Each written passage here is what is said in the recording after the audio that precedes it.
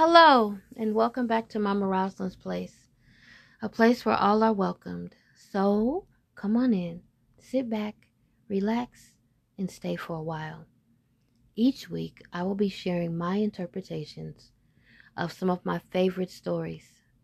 This week, I will be sharing The Ugly Duckling by Hans Christian Andersen. Once upon a time, down on an old farm, lived a duck family. The mother duck had been sitting on a clutch of new eggs. One nice morning, the eggs hatched and out popped 6 chirpy ducklings. But one egg was bigger than the rest, and it didn't hatch. Mother duck couldn't recall laying that 7th egg. How did it even get here? Peck, peck, tick, tick. The little prisoner was pecking inside his shell. Did I count the eggs wrongly? Mother duck wondered.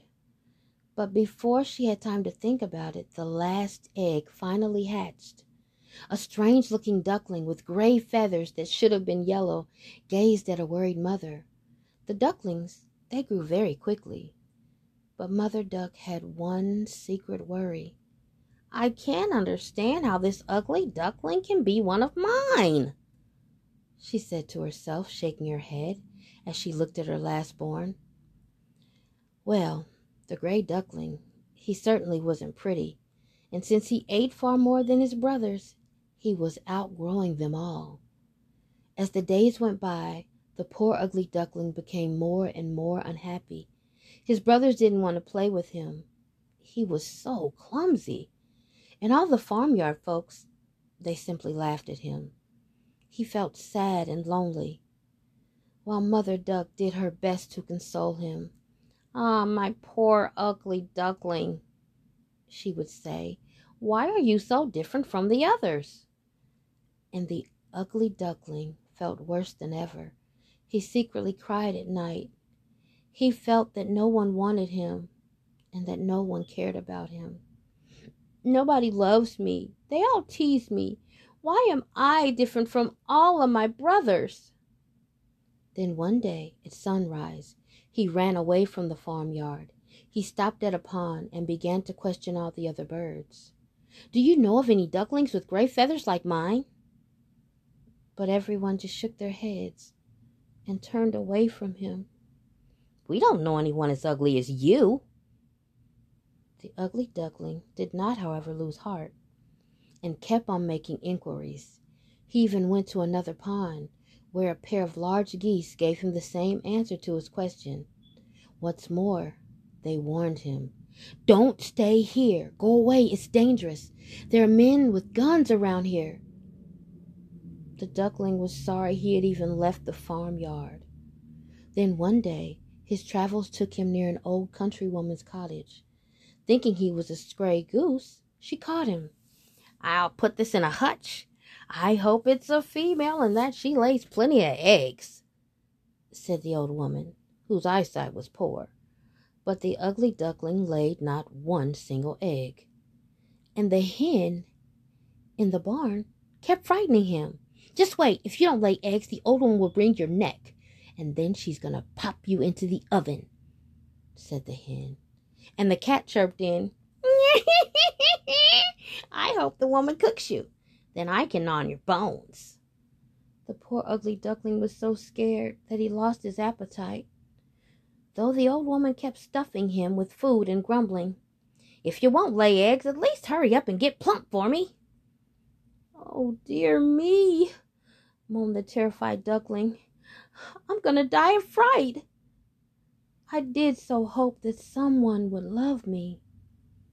Then one night, finding the hutch door ajar to the barn, he escaped. Once again, he was all alone. He fled as far away as he could, and at dawn he found himself in a thick bed of reeds. "If nobody wants me, I'll hide here forever." There was plenty of food, and the duckling began to feel a little happier, though he was lonely. But one day at sunrise, he saw a flight of beautiful birds. Overhead their wings were white, and they had long, slender necks and yellow beaks and large wings, and they were going south. If only I could look like them one day, said the duckling admiringly. Winter came, and the water in the reed bed froze. The poor duckling left home to seek food in the snow. He dropped, exhausted, to the ground. He couldn't go any further. But a farmer found him and put him in his big jacket pocket. "I'll take you home to my children. They'll look after him. Poor thing, he's nearly frozen." The duckling was showered with kindly care at the farmer's house. In this way, the ugly duckling was able to survive the bitterly cold winter. However, by springtime, he had grown so big that the farmer decided, "I'll set him free by the pond." That was when the duckling saw himself mirrored in the water. "Goodness, how I've changed! I hardly recognize myself." The flight of swans winged north again and glided onto the pond. When the duckling saw them, he realized they were just like him. And soon he made friends. "We're swans like you," they said. "Where have you been hiding?" "It's a long story," replied the young swan. He was still astounded.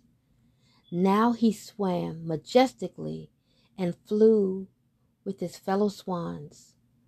One day he heard children on the river bank exclaim, "Look at that young, beautiful swan. He's the finest of them all." The swan was so happy that his heart almost burst. The end. Well, friends, I hope that you enjoyed our visit today and that you will join us again next Tuesday for another story or two. I would like to leave you with this today. Life is like riding a bicycle. To keep your balance, you must keep moving. Albert Einstein. As always, until next time, be blessed.